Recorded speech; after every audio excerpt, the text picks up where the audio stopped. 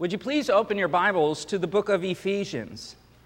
The book of Ephesians is a letter that was written by the Apostle Paul in the first century to a church in the ancient city of Ephesus, hence Ephesians. I want to take you into the first chapter to read a section. And that said, you got to have your fingers ready this morning. We're going to be flipping around the Bible a lot. Today's message won't follow a typical exposition pattern of moving verse by verse, chapter by chapter. We're rather going to be moving verse by verse in different chapters and sections in the Bible as I continue in this sermon series that I began last week that is unpacking the doctrine of adoption. So this morning we are continuing this series of A Family Made in Heaven. This will be the second installment. And the title of my message this morning is The Spirit of Adoption. I want to encourage you this morning to use your outline. Your outline has a lot of content in it because as I'm referencing different sections of the Bible and teaching you on the doctrine of adoption, there's just a lot to consider in the text of Scripture. And so the outline is there for you so you don't feel too feverish in terms of listening and interacting, but you can listen to me talk and then later take the outline and dig into those sections. I was inspired to offer these sermons on the doctrine of adoption, one, because they're biblical, and this doctrine is central to our faith, but secondly, because of the timing, with the month of November being National Adoption Month. National Adoption Month is celebrated in our country. It is celebrated in all 50 of the states, the District of Columbia, and also Puerto Rico. Other nations around the world acknowledge the month, or they have it in their calendars at different times to draw attention as people to the plight of the orphaned and to draw attention to us as the people of God, of where we would be, but by the grace of God, we too would be orphaned, spiritually speaking. If you have been in this church for any amount of time, you know that we are a church that loves to proclaim the saving work of God in Christ. It's not a Sunday unless you have heralded to you this thing we call the gospel, the good news of Jesus. And central in this good news is a message about God adopting sinners. Worse than being orphaned, we were dead in a rebellion against God, and God saw fit in His sovereign and providential graces to rescue us from the penalty of our sin and to welcome us into His own family. Hence the sermon series, A Family Made in Heaven. This is the work of God. We're going to see this in the opening chapter of the book of Ephesians. He describes this work taking place in the heavens before the foundations of the world to accomplish this work of adoption. We herald this message, this good news, and unpack this wondrous doctrine of adoption, not just in November, but all the time. And we also have a passion in our church. If you've been in this church for any amount of time, you know that we love to talk about the gospel, and you know that we also have a heart for welcoming the orphan. In my own life, most of you will know that we began our family with adoption. It was intentional on our part. We thought that it would be good to begin our family with adoption because, having other kids later, if the other kids wanted to make fun of the adopted kid could say, I was here first. They chose me. They just had you. So, I'm the number one. And it's true. My son Micah, 17 years ago, he made me a father. And when I look at him, I think, he's 17 years old now, and I think of those little baby pictures like what you have in front of you. I was made a father by adoption. In God's providence, very long story short, the Lord crossed our paths that we could adopt this baby just freshly born at the hospital, and came home with us, and our lives were forever changed by this little guy. I mean, he's literally my Superman. I love him to death.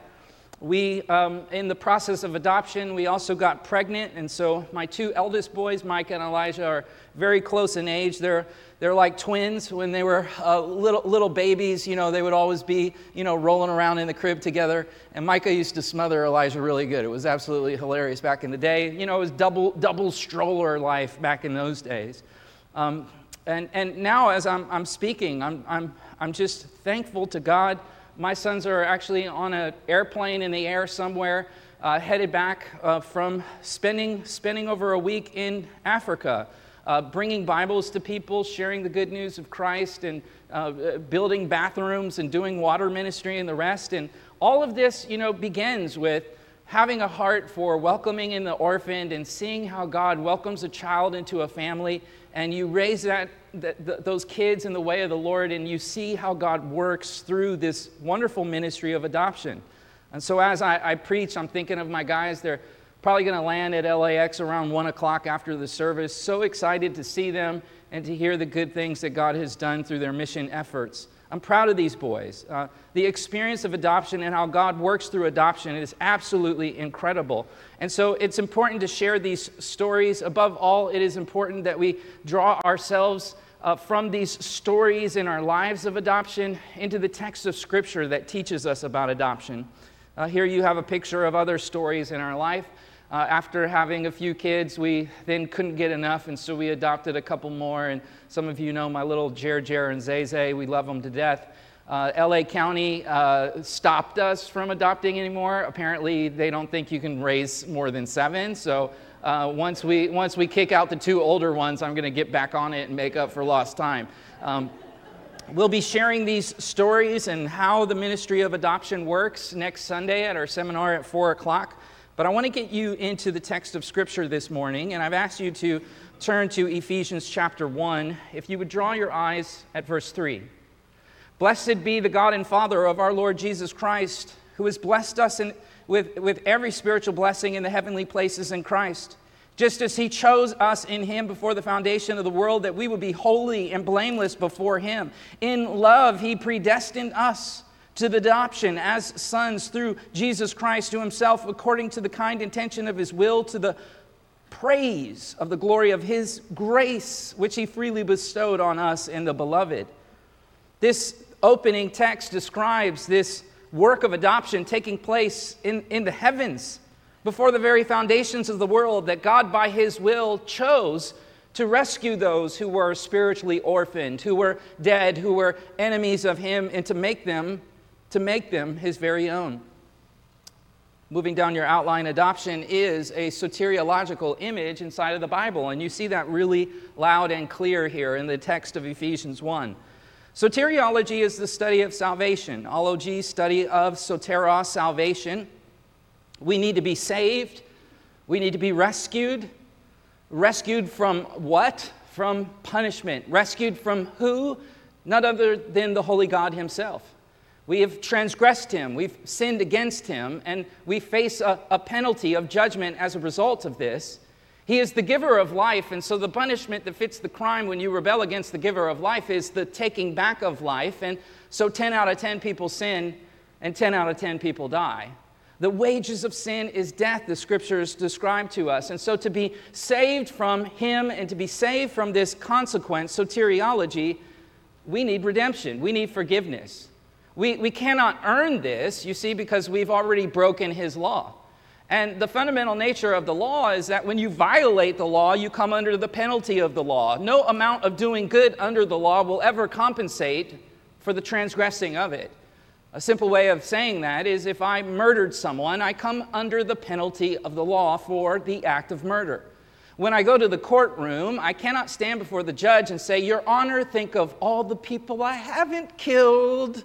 My goodness outweighs my badness." If the judge were to say, "Well, that is a good point, promise you won't do it again, and let me go," you would say that judge should lose his license. That judge should be thrown in the jail too. Both of them should be thrown into the jail.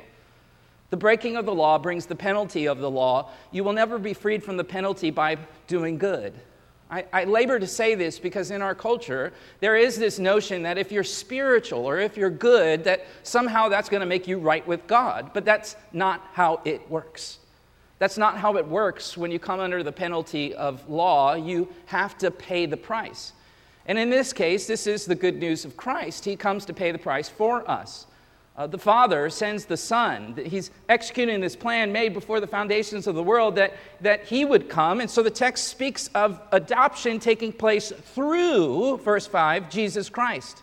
Look at verse 7. In him we have redemption through his blood, the forgiveness of our trespasses. Forgiveness of the penalty comes through the blood of the Son. The Son eternally dwells with the Father and the Spirit, the one God who is Father, Son, and Spirit. And a part of understanding this salvation takes us fundamentally into, as you move down the outline, see, understanding our doctrine of God and the work of salvation. Last week we covered the wondrous doctrine of the triunity of God. Last week we began getting into the work of the Son and his incarnation. The eternal Son takes on flesh. He becomes a full human in order to die in our place. And that's exactly what he does.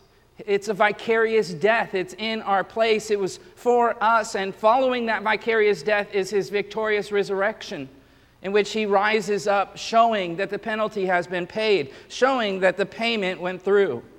As we consider the relationship of the Father and the Son in this series in part 1 of this forever family that we are seeking to understand through the study of God's Word, the soteriology of adoption is very loud and clear. And tied to it is this unique relationship of the Father to the Son. If you would look up here, a common graph that we use a lot as we herald the one God who is Father, Son, and Spirit. Christianity is an ancient religion that has boldly worshiped God as Father, Son, and Spirit. 3 persons, one God. This is not something that Christians made up. This is something that predates Christianity. This is something that always is and will be. The eternal God has forever been Father, Son, and Spirit. This isn't man-made. On the contrary, this is God revealed. This is God's self-disclosure of himself to us. And oh, what an amazing God we worship. God truly is love, for he exists in a communion, in a family of love. These relationships are not mere metaphors or anthropomorphisms. Rather, they are archetypes of reality as we know it. There are fathers and sons in the earth because there is a Father and Son in heaven. The Father is not a father. You don't have a father without a son. So we see here that we have children on earth because there is a Son in heaven. And since God is the archetype, we don't read into him what is true of us. Rather, we start by working from him. So while earthly children are procreated by parents, the Son in heaven is not procreated because he always existed and always existed as a member of the triune community that has eternally existed, in which there is, in that existence, there is a real relationship of a father and a son. If you weren't here last Sunday, I encourage you to go online and listen to that sermon. Today's message will be self-contained. And in today's message, though I am building on it, so make sure that you go and listen to it. But in today's message, I want to focus, because last week we focused on the Father and the Son. Today I want to focus on the Spirit. I want to focus on the pneumatology of Scripture that describes to us the Spirit's involvement in our adoption. We were adopted, Ephesians 1, through the Son, through Jesus. This was the Father's will. This was his pleasure to accomplish this. In a series on adoption, I don't want to treat the Spirit like a stepchild. While the Spirit does not have a son relationship to the Father, he is certainly not a stepchild or a third wheel or a chaperone in the Godhead. They say that 2 is company, but 3 is a crowd. Well, that's not true as it relates to God. And we don't want our theology to idiomatically operate that way as a polite gesture of asking a third person to leave because you don't want to be alone with someone. Friends, the doctrine of adoption makes no sense without the Father and the Son, and it also makes no sense without the Spirit. And so today I want to take us into that. Would you move from Ephesians chapter 1 and find your way into the Gospel of John? Find your way into the Gospel of John in the 6th chapter. Note on your outline that you have the Father, the Son, and the Spirit. You have scriptural references in parentheses there that take you into seeing that fundamental in God is Father, Son, and Spirit, and fundamental in understanding the work of God in Christ in saving us. The ministry of adoption is understanding the triunity of God, and today we will focus on the third person, the Spirit. This brings me to the second point on your outline, the ministry of the Spirit in adoption. What is adoption exactly? Adoption is the act of taking voluntarily a child that is not your own. It is the voluntary act of taking a child of someone else's and making that child your own. In a theological sense, as we saw in Ephesians 1, Paul uses that to show how God takes sinful humanity and brings them into his redeemed family. In the New Testament, the Greek word translated adoption literally means placing as a son. It is a forensic or legal term that expresses the process by which a man brings another person into his family, endowing him with the status and privileges of a biological son or daughter. Existentially, in my own life, people will ask, they say, you've adopted children, you've birthed children. Do you see any difference in it? Does it feel any different? And the honest truth is, no, I don't. I don't look at my biological children as more my children than my adopted children. I see them equally. If I'm being honest, I actually like the adopted ones more. But they just constantly remind me of what God has done for me when I look at them. They're little pictures of the gospel that every morning I hear their little feet walking around the house, and it just reminds me of what God has done. Now, as we're thinking about adoption and we're getting our Bibles open and we're getting into John, and I've oriented you in terms of reminding you of some things last week, and now we're building on the ministry of the Spirit. Before getting into the Spirit's ministry in adoption, I want to take you here to John, and I want to talk about the role of the Spirit in the Godhead. The Holy Spirit is fully and completely a divine person who possesses all of the divine attributes. God the Spirit applies the work of God the Son. The Spirit's distinct role in salvation is accomplishing the unified will of the Father and the Son in personal relationship with both of them. I cannot stress enough that the Holy Spirit is a person. He is not a force. He is not an Eastern emanation or divine power or Western abstract entity. He is a he and not an it. John chapter 16, draw your eyes at verse 13.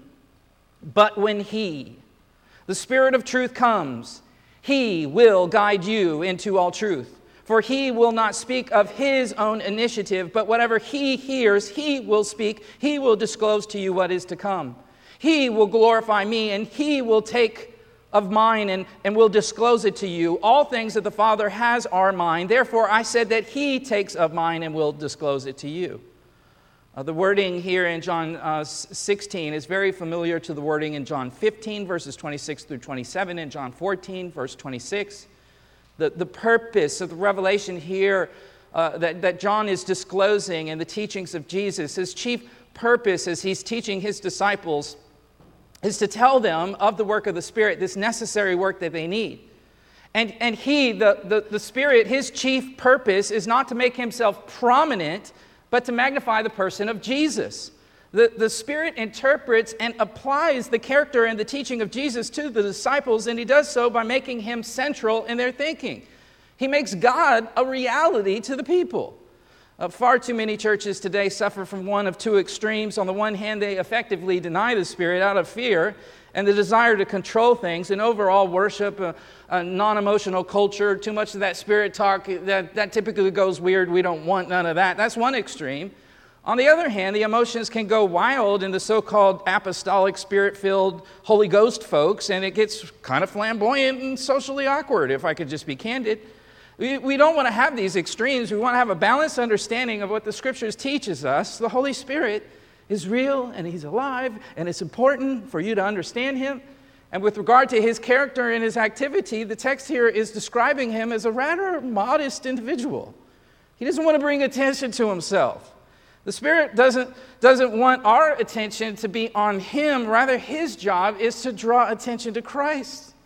In the aforementioned emotional extremes that we have in Holy Spirit circles, there's typically a watered-down version of the gospel that goes along with it. They draw too much attention to the Spirit, and they draw it away from the gospel, and it misses so much. And then on the other extreme, you have people who sort of never talk about him. And again, we want to avoid these extremes.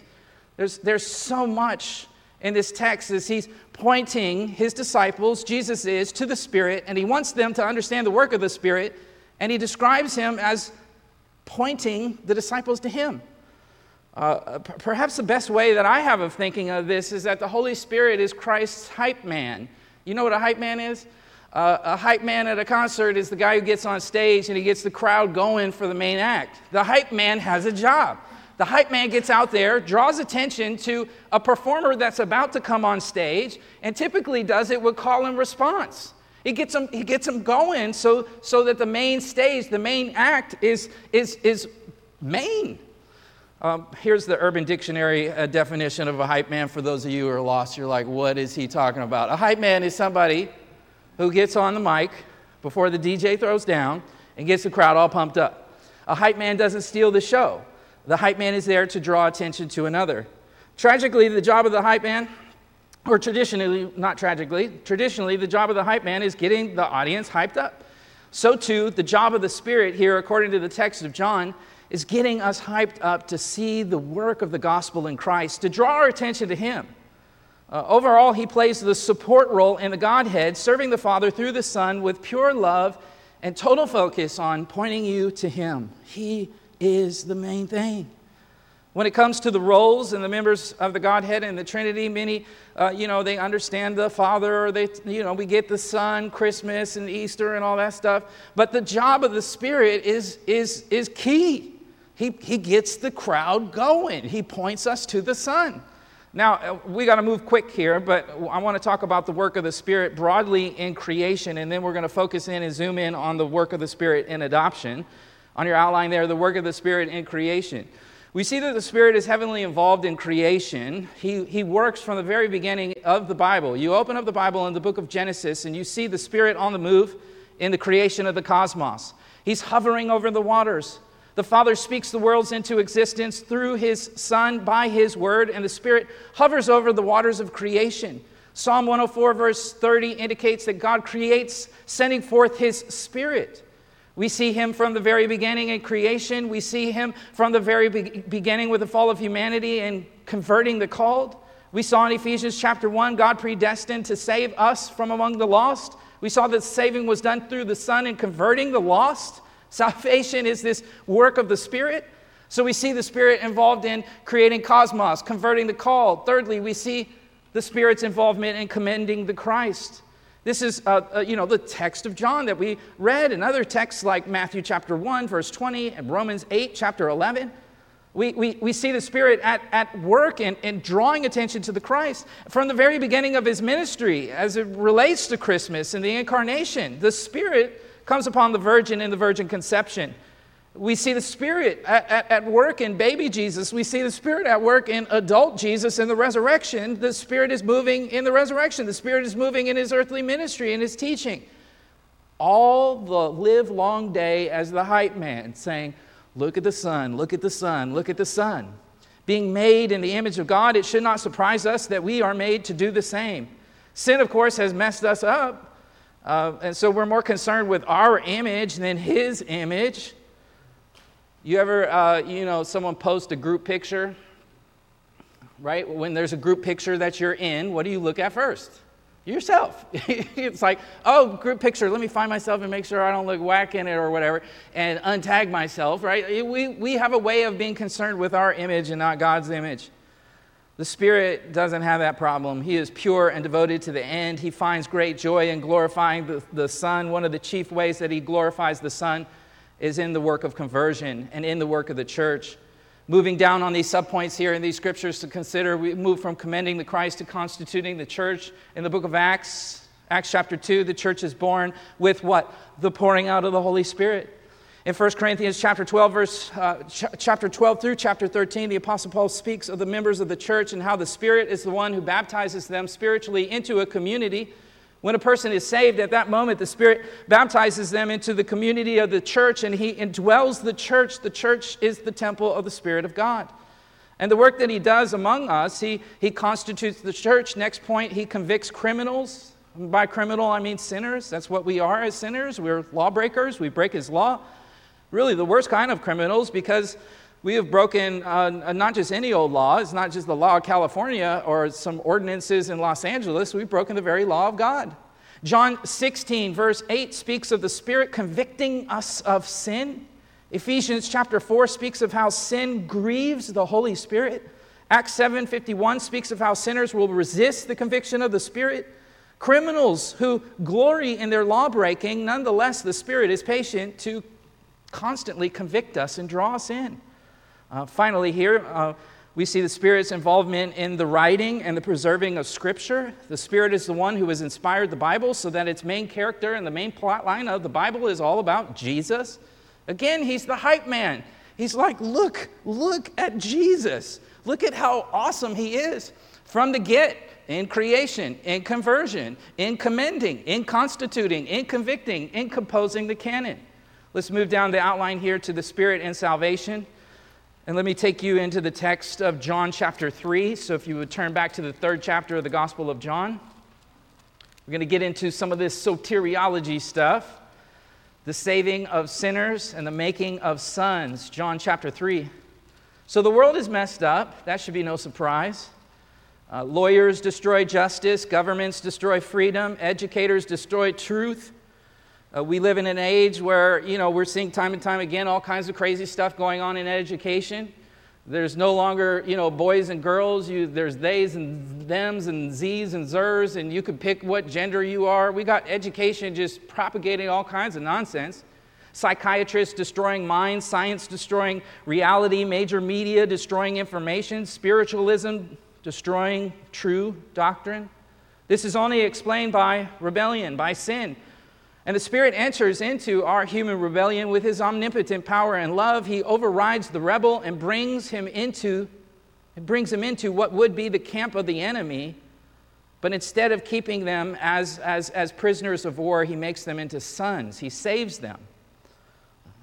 We see the Spirit empowering the preaching of the gospel as we study the Scripture. Acts chapter 1, Jesus told his disciples, when the Holy Spirit has come upon you, you will be my witnesses in Jerusalem, Judea, and Samaria, even to the remotest parts of the earth. The Spirit empowers the preaching of the gospel. The Spirit brings regeneration. This is why I asked you to turn in your Bibles to the gospel, the 3rd chapter of the Gospel of John. Draw your eyes at verse 5. Jesus here says, truly, truly, I say to you, unless one is born of water and the Spirit, he cannot enter into the kingdom of God. That which is born of flesh is flesh, and that which is born of the Spirit is spirit. Do not be amazed that I say to you, you must be born again. The wind blows where it wishes, and you hear the sound of it, but you do not know from where it comes or where it is going. So is everyone who was born of the Spirit. The work of the Spirit is his prerogative. He regenerates. That is a term that speaks of creating life in us, a life that was not there as we are born dead in sin.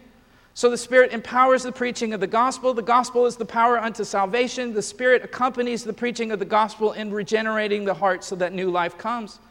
The Spirit then continues working in our salvation by sanctifying the justified believer. That is the transformation of us inside. God is constantly convicting us and doing stuff in us and making us different. And that's a work of the Spirit to draw us into the Son. In salvation, we are justified. In justification, we are sanctified.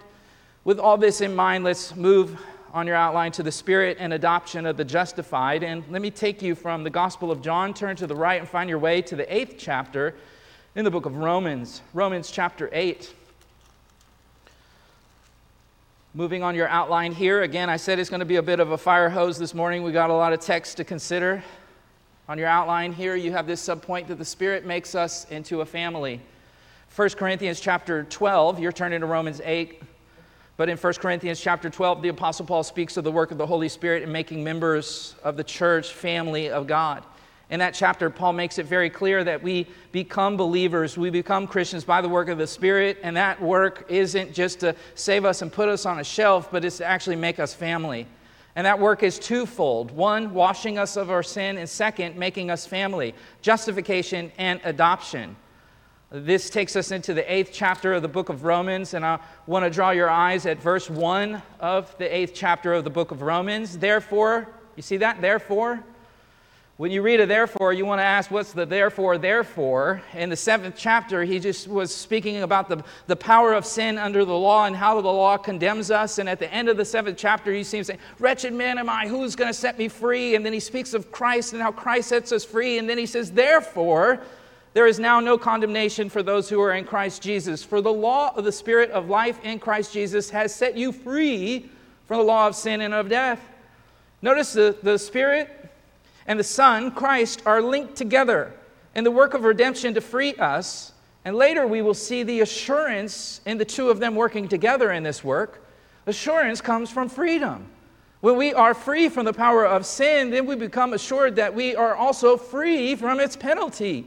The power of sin, Paul describes as the flesh, an experience of ensnarement to it, come under the grip of its power, the believer has been freed from that power by the residency of a greater power that comes from the Holy Spirit. However, verse 9, you are not in the flesh, but in the Spirit, if indeed the Spirit of God dwells in you. But if anyone does not have the Spirit of Christ, he does not belong to him. If Christ is in you, though the body is dead because of sin, yet the Spirit is alive because of righteousness. But if the Spirit of him who raised Jesus from the dead dwells in you, he who raised Christ Jesus from the dead will give life to your mortal bodies through his Spirit who dwells in you. Notice that Paul is speaking of redemption in terms of the two, the Son and the Spirit, working together. Again, the Spirit is that hype man, and he points us to the Son. They work together. There is no struggle between them over who's the coolest, who's the dopest, who gets to do what. They're working together. Verse 14, for we all are being led by the Spirit of God. These are the what? What does it say? Verse 14, these are the what? The sons of God. To be led by the Spirit of God means not to be guided by the Spirit in decision-making, but it means to be put under the dominating influence of the Holy Spirit. The clause sums up the various descriptions of life in the Spirit in verses 5 through 9. Paul can claim that those so led by the Spirit are sons, and that is the assurance. You're family members. In Romans 8:9, Paul links the reception of the Spirit of God indwelling the believer in our sonship. Anyone who does not have the Spirit of Christ does not belong to him. According to the passage in front of us, the presence of the Spirit of God's Son functions as proof of the believer's adoption into the family of God by the Spirit. Look at verse 15. For you have not received a spirit of slavery, leading to fear again, but you have received a spirit of adoption as sons in which we cry out, Abba, Father. Now, ladies in the house, all this son talk, don't feel left out, okay? There's passages that talk about, the daughters of God as well. But the significance here, though, in telling both guys and gals we're sons, in that culture, the son is the one who gets the inheritance. And as Paul describes salvation, he says there's neither male nor female. That doesn't matter. God saves men and he saves women. But for ladies in the house to understand and appreciate, the text is calling you a son, which means that you're not sub-status or whatever. You have an equal inheritance in him. You have an equal claim to call the Father Abba, the text says. Abba, Father. I want to say something about this term Abba. It is an Aramaic word that means father. When I'm in Jerusalem, when I'm in Israel, I love being out. And when you're in a different culture and people are speaking a different language, in Israel, if you're walking around in just a common area or wherever, you'll hear little gaggles of Jewish children alongside their fathers, and even to this day, they call them Abba, Abba, Abba, Abba, Abba. And it's really cute. You hear Abba, Abba. It's a really kind of cute thing. But with the cuteness in it, we got to be careful not to reduce it. There is something cute, there is something profound, so I want to pause to talk about this term, Abba. Well, let me quote to you from noted New Testament scholar Dr. Gordon Fee. Abba was the language of infancy, along with Ima, mother, the first word of the Aramaic-speaking children that they would learn. But it is also an endearing term that children of all ages continue to use, expressing both intimacy and special relatedness. What may begin as baby talk is not therefore to be outgrown. On the contrary, it is to be grown into. We are the beloved children of the eternal God, the knowledge shed abroad in our hearts by the Spirit, Romans 5:5, and by that same Spirit is manifest in our lifelong cry to God as our heavenly Abba. Crying Abba to God through the Spirit of God's Son means that our relationship of utter dependence on God, lost in the fall, has been restored by the Son. We can depend on him for everything. The experience of the Spirit leads the believer not only to a position of justification before God, but it should also lead to an ongoing awareness of the privileges of childhood, special relationship and companionship with God himself. Being in the presence of God through Christ and by the Spirit was for the Apostle Paul a cause not for fear, but for confidence. For confidence. Abba expresses that confidence. You can't just call anybody Abba. That means you're in a relationship. Abba is more than just papa, daddy. It's more than like child's talk. It's also expressing an intimate relationship and being under the authority of one. A father is in a position of authority. The word Abba, again of Aramaic origin, here you see it in front of you. In the New Testament, the term Abba appears only 3 times. It appears here in Romans that you have in front of you. It appears in Galatians 4:6, and it also appears in Mark 14:36. These 3 texts were not written in Aramaic. And the New Testament comes to us through Greek, so they weren't written in Aramaic, but they include that Aramaism. They leave it in the original language, Abba. And they follow Abba with the phrase ha pater. Ha pater is Greek. Ha pater, it sounds like a hot pocket, hot potato. Ha pater, pater, patros, father. Abba ha pater. Last week we reflected in the Gospel of Matthew, the 6th chapter of the Gospel of Matthew, where the disciples are being taught by Jesus how to pray, and Jesus begins the prayer with what? Our Father. Pater hemon, our Father. And he calls the disciples. He invites the disciples to call his dad their dad, our Father. Recall that in that verse, Jesus also stresses a level of holiness. He says, hallowed be your name. And so it's not babyish. There's a hallowing with Abba ha pater. Ha pater is a holy way to address the Father. It's serious. Abba may be on the lips of a child, but it's not childish. It's serious. Abba ha pater. In a really important essay in the Journal of Theological Studies, Dr. Barr, he's got this article called Abba Isn't Daddy, really trying to press back and say, but don't minimize it as just, gibberish or whatever. He writes, if the New Testament writers had been conscious of the nuance of daddy, they could have easily have expressed themselves so. In fact, they were all aware of the nuances not just of daddy, but of father. The semantics of Abba itself, based on various evidences, all agree in support of the nuance father, rather than the nuance daddy. All of this to say we don't want to make Abba too childish or casual. We don't want to reduce it, and I'm belaboring this point because I've heard a lot of Bible teachers and they Abba, and they make it sound kind of goofball, honestly. And so I want to press back and go, yeah, okay, but this is still serious talk here. Dr. Michael Heisner writes, scholars have demonstrated that the Aramaic term Abba was not exclusively used by children, but frequently by adults in adult discourse. Reducing the term to childish, though affectionate, prattleguts is of important interpretive nuances. Another noted scholar for you, Joseph Grassi, in his article Abba Father in the Journal of the Academy of Religion, he's got a really interesting insights into this to demonstrate that Abba, as used by Jesus in Mark's passage, has a special meaning of address from a devoted, obedient son. Despite his horror and anguish before the prospect of an imminent sacrificial death, Isaac calls to God his Abba as a faithful son obeys the voice of the Father, of God through the Father. Parallel to this, Jesus says Abba to God in the same way that Isaac does to Abraham. That's a very insightful thing. Now, as we are reading the text, let me get off the soapbox here in terms of Abba and the Aramaic context of it. Hopefully you walk away from it just like, this is serious, this is somber, we get to call him our Father. Look at verse 16. The Spirit testifies with our spirit that we are children of God. You know you're adopted because the Spirit testifies of this within us.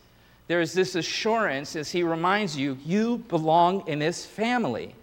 You've been made sons through the Son. Verse 17, and if children, heirs also, heirs of God and fellow heirs with Christ, if indeed we suffer with him, so that we may be glorified with him. God views those who have received his Son as full heirs of all of his riches. This adoption goes beyond being made a member of God's family. The term adoption refers to giving someone adult status with full rights of inheritance. The Romans and the Greeks were almost fanatical about the male heir. If they were childless, they would actually adopt a son who was nearly grown up to give that guy the rights of an heir. Even in instances where there were several sons, parents might place as son the second or the third boy if they believed the oldest would not be a good manager of the family property. In either case, the adoption ceremony gave the favored young man adult status. In salvation, we enter into God's family and we're given that status as heirs, as children. I mean, think about that. I grew up broke. My dad grew up broke. Thinking about, when your parents die or whatever. My brother and I are getting nothing from my old man. I mean, we just didn't grow up with anything. So you don't even think about having an inheritance. But think about being adopted into a family that's balling out of control. right? Daddy Warbucks. And he's like, you get all of this. This is all yours. How much infinitely more to be adopted by God the Creator. All this is yours. This is fantastic. Now, friends, listen. I want you to notice that heirship is linked with something that is actually not fantastic in the text. Verse 17, it talks about suffering. Heirship is linked to suffering. Look at verse 17. We are heirs who suffer with Christ.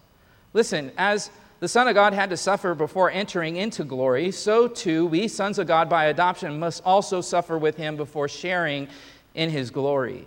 This is clear in Philippians 1:29, Philippians 3:20, 2 Corinthians 1:5.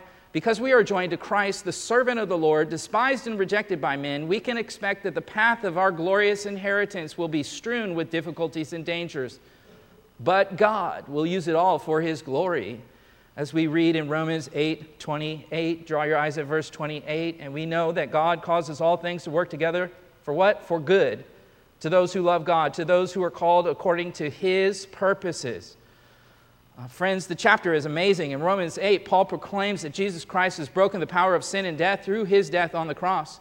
The era of bondage and sin has ceased, and the power of the Spirit means that believers have been enabled to live a life for God, a life of selflessness, and yes, a life also of suffering.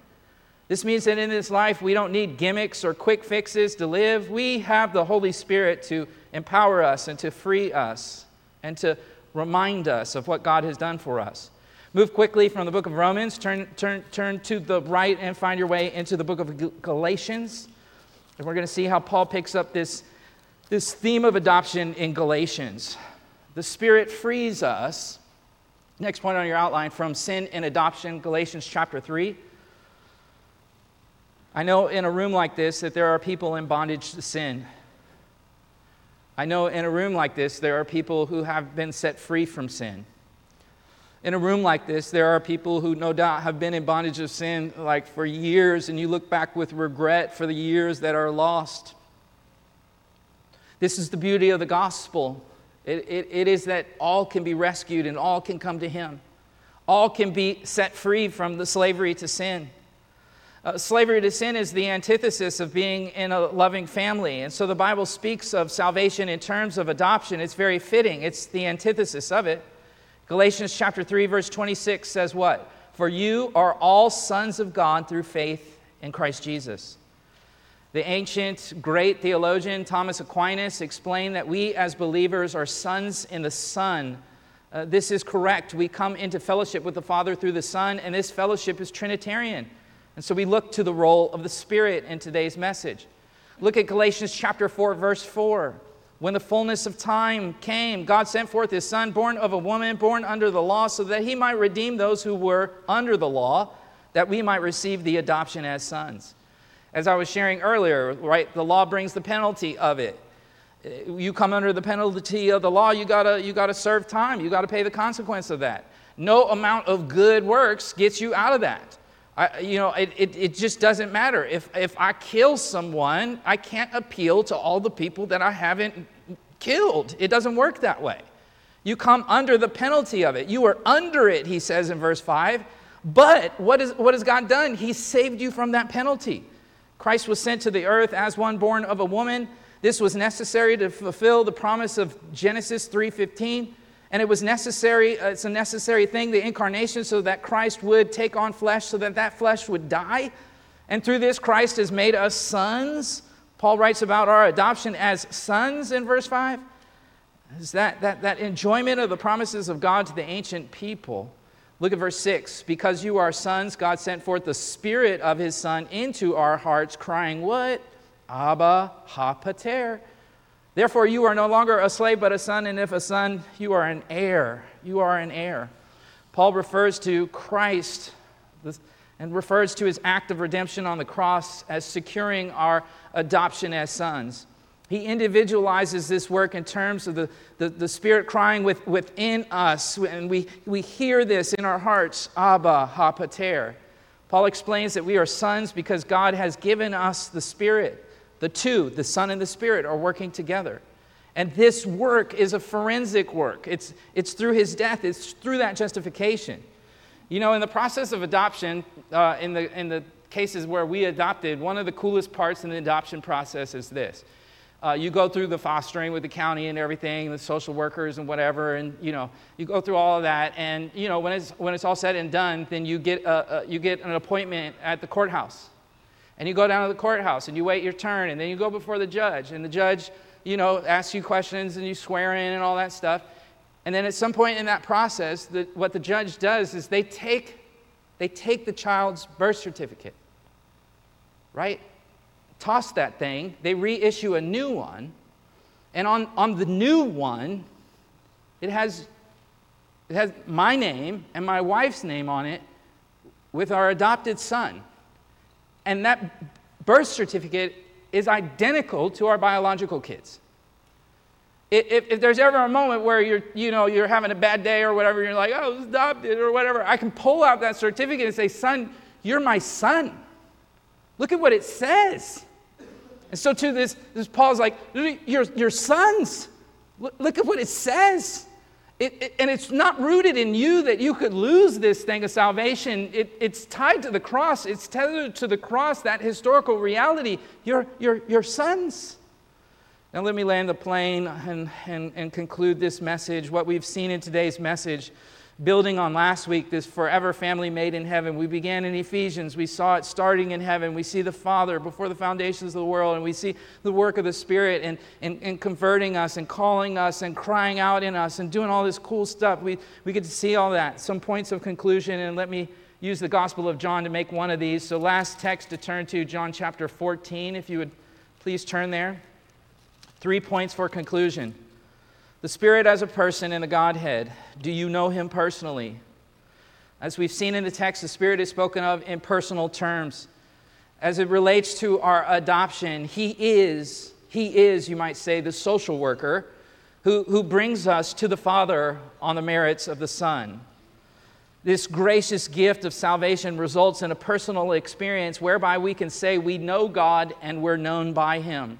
This is a personal reality. Yes, it is corporate. This is a reality for us corporately, but it's a reality for us individually as well. This individual reality results in all sorts of joy and praise. Romans 15:13, now the God of hope will fill you with all joy and peace in believing and abounding in hope in the power of the Spirit. He's the social worker. He brings us in, and then He just constantly reminds us that actually you belong here. There's something called imposter syndrome, where sometimes you don't feel like you belong in a place. You can sabotage relationships when you feel like, man, I don't belong here, or these people don't like me, or whatever. Like the Spirit is there saying, no, you belong here. And so as we're concluding, the call is like, do you know Him? Are you known by Him?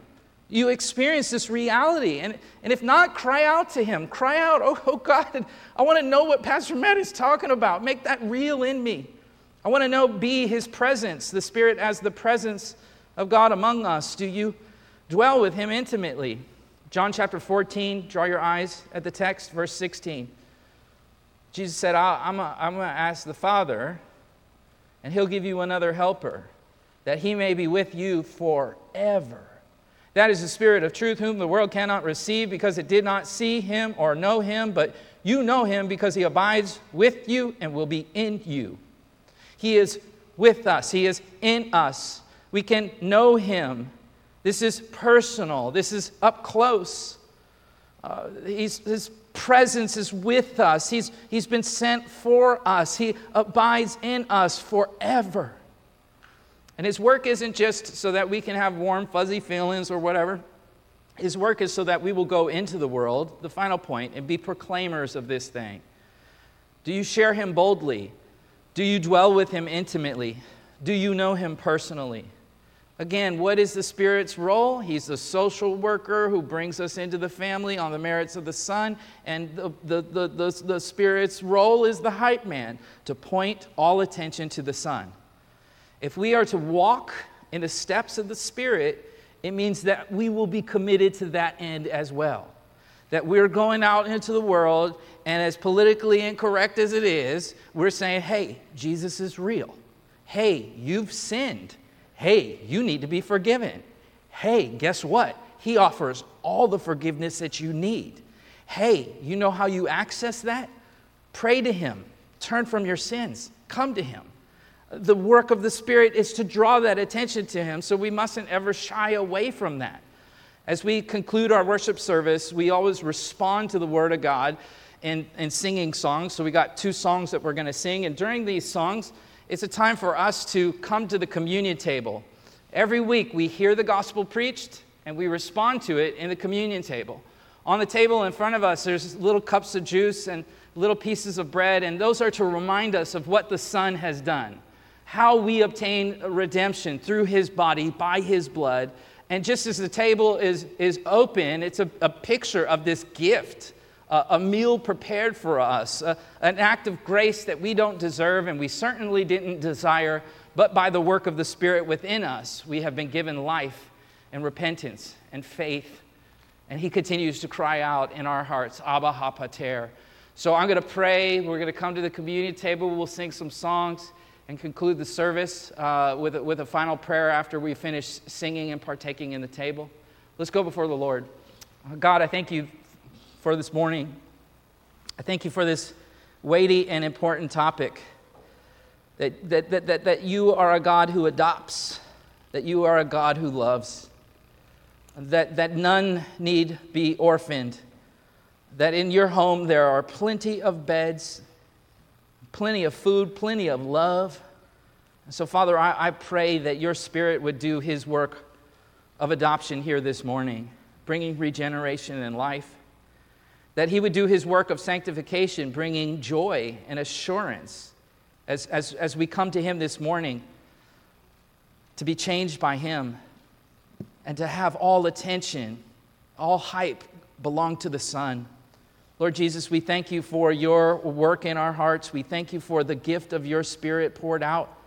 And we pray that You would, by Your Spirit, commune with us as we enter into a time of communion and song. In the name of Jesus, I pray. Amen.